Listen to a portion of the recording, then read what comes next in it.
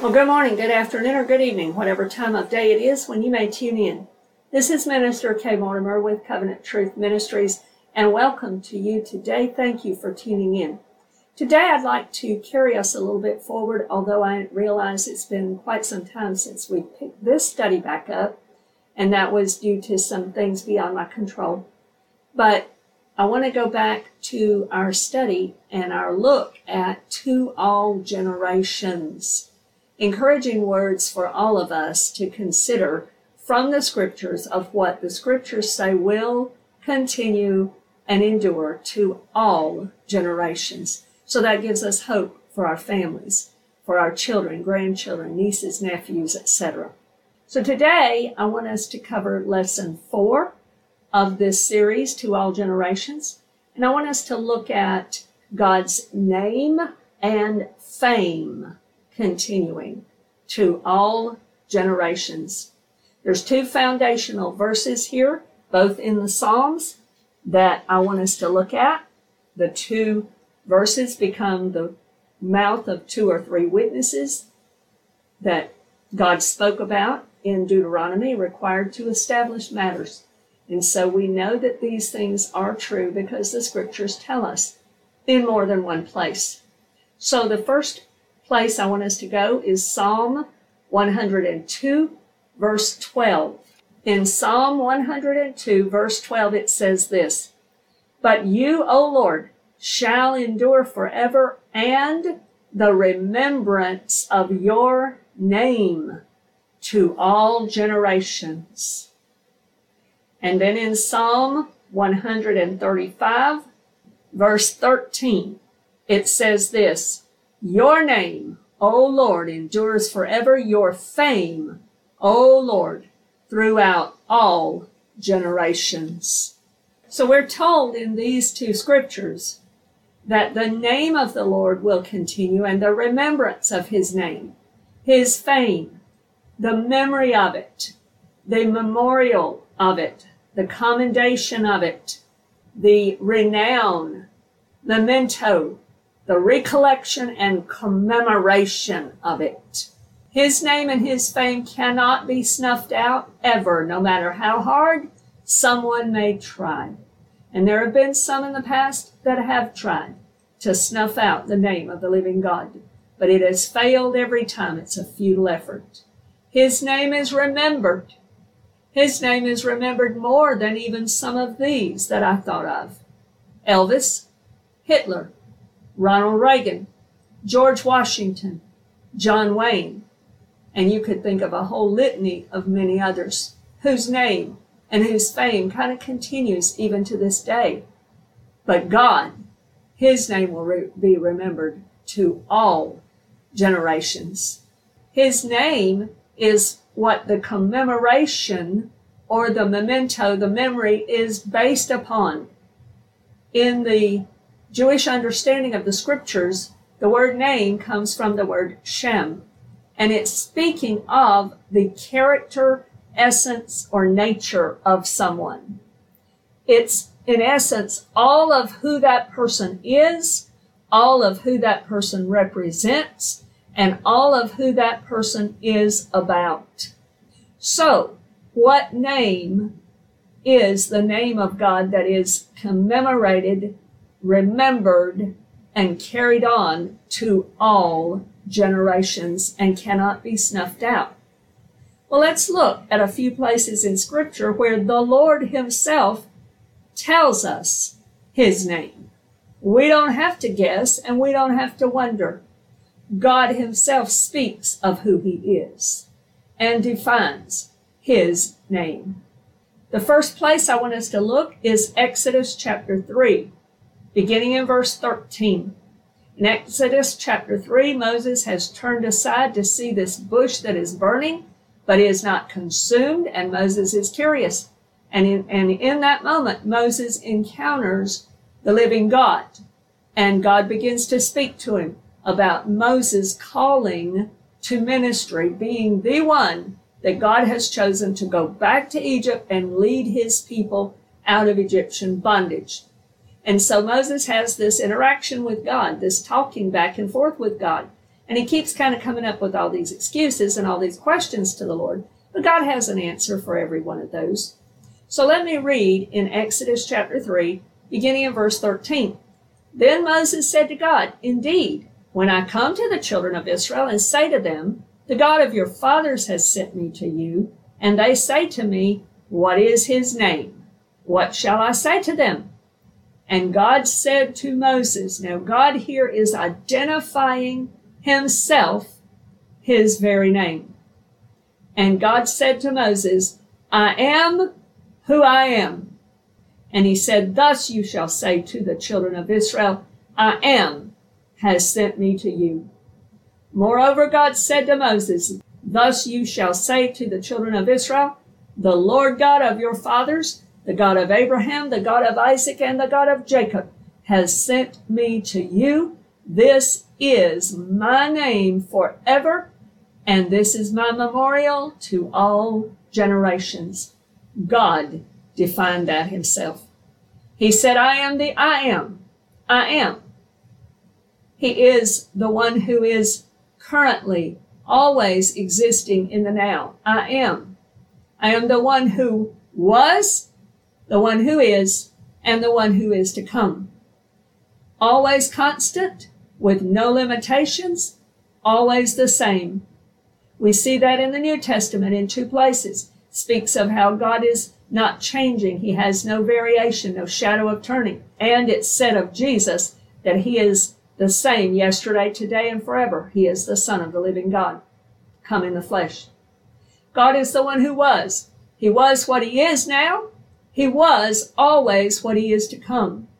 He is now what he always was. He is now what he always will be. He is to come what he was. He is the same in the future as he is now. He is the one who was, who is, and who is to come. He has no limitations. Whatever the need is, he is everything, and he is anything needed at any moment. For instance, let me just tell you a few of the ways he has revealed himself in Scripture. Yahweh Shalom, the Lord our peace. Yahweh Rohi, the Lord our shepherd. Yahweh Raphekah, the Lord our healer. Yahweh Sidkenu, the Lord our righteousness. El Roi, the God who sees me. El Shaddai, the God who is more than enough, the Almighty. All of these, and any specific ones, and all others he has revealed himself to be. He is everything. He is the great I am. I am who I am. There's another place in Exodus where he also specifically tells us his name. It's found in Exodus chapter 34, verses 6 and 7. And I want to read this to you. This was when Moses had asked to see the Lord's glory. In verse 6 of Exodus chapter 34, it says this, and the Lord passed before him and proclaimed, the Lord God, merciful and gracious, long-suffering and abounding in goodness and truth, keeping mercy for thousands, forgiving iniquity and transgression and sin, by no means clearing the guilty, visiting the iniquity of the fathers upon the children and the children's children to the third and fourth generation. So he proclaimed his name, recorded in verse 6 and 7. Verse 5 tells us specifically that it is his name. Verse 5 says this, now the Lord descended in the cloud and stood with him there and proclaimed the name of the Lord. And then verse 6 and 7, the same verses we have read. So the Lord himself defines his own name with the facts, the truth, the attributes, who he is, all that he is, wrapped up. He defines it for us. Another place I'd like for us to look at is Hosea chapter 12. In Hosea chapter 12, I want to read verses 4 and 5. He's speaking of Jacob here, and he says, yes, he struggled with the angel and prevailed. He wept and sought favor from him. He found him in Bethel, and there he spoke to us. That is the Lord God of hosts. The Lord is his memorable name. The Lord of hosts, Yahweh Sabaoth. The Lord of hosts, the Lord, Yahweh, his memorable name. So what does that mean for us? Well, first of all, it gives us encouragement because his name and his fame, he said, will continue throughout all generations. But how should we respond? What is the application for us? I'd like to leave you with these few scriptures and these few thoughts about that. Psalm chapter 30, verse 4 says this, "Sing praise to the Lord, you saints of his, and give thanks at the remembrance of his holy name." One way it should cause us to respond is that we are singing praise to him and giving thanks at the remembrance of his name. Why? Because we remember that his name really is defining who he is, his character, his nature, his very essence. He is all that we need. He is everything we need. He is exactly who he defined himself to be. And so we can give thanks at the remembrance of his name. In Isaiah chapter 26, I want to read verse 8, and it says this, "Yes, in the way of your judgments, O Lord, we have waited for you. The desire of our soul is for your name and for the remembrance of you." This speaks of our desire and our attitude toward his name and his name being remembered throughout all generations. I don't know about you, but I want his name and his fame to be remembered throughout all of my generations. I pray that that's your desire and your attitude as well. And I'd like to leave you with one final scripture and one final thought in regard to the name and fame of the Lord continuing to all generations. In Proverbs chapter 18, verse 10, it says this, "The name of the Lord is a strong tower. The righteous run to it and are safe." The name of the Lord also provides for us a strong tower. We can run there and be safe and find shelter and safety. I taught a series, a fairly lengthy series, on the names of God, and I entitled it, "Run, Kitty, Run." Run, kitty, run, and it's taken from this verse primarily, Proverbs 18:10. You can look that up in the archives if you would like to learn more about why I named it that way, what that signifies and means, and the various names of the Lord that we got into in that particular volume of that series. Proverbs 18:10 speaks of the name of the Lord being for us a strong tower. Throughout all of our generations, it will be so, the same. And we can run there and be safe.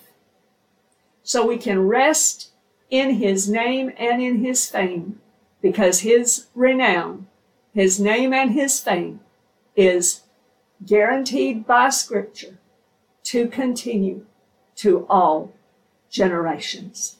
Praise be to God. I pray that this has been a blessing to you.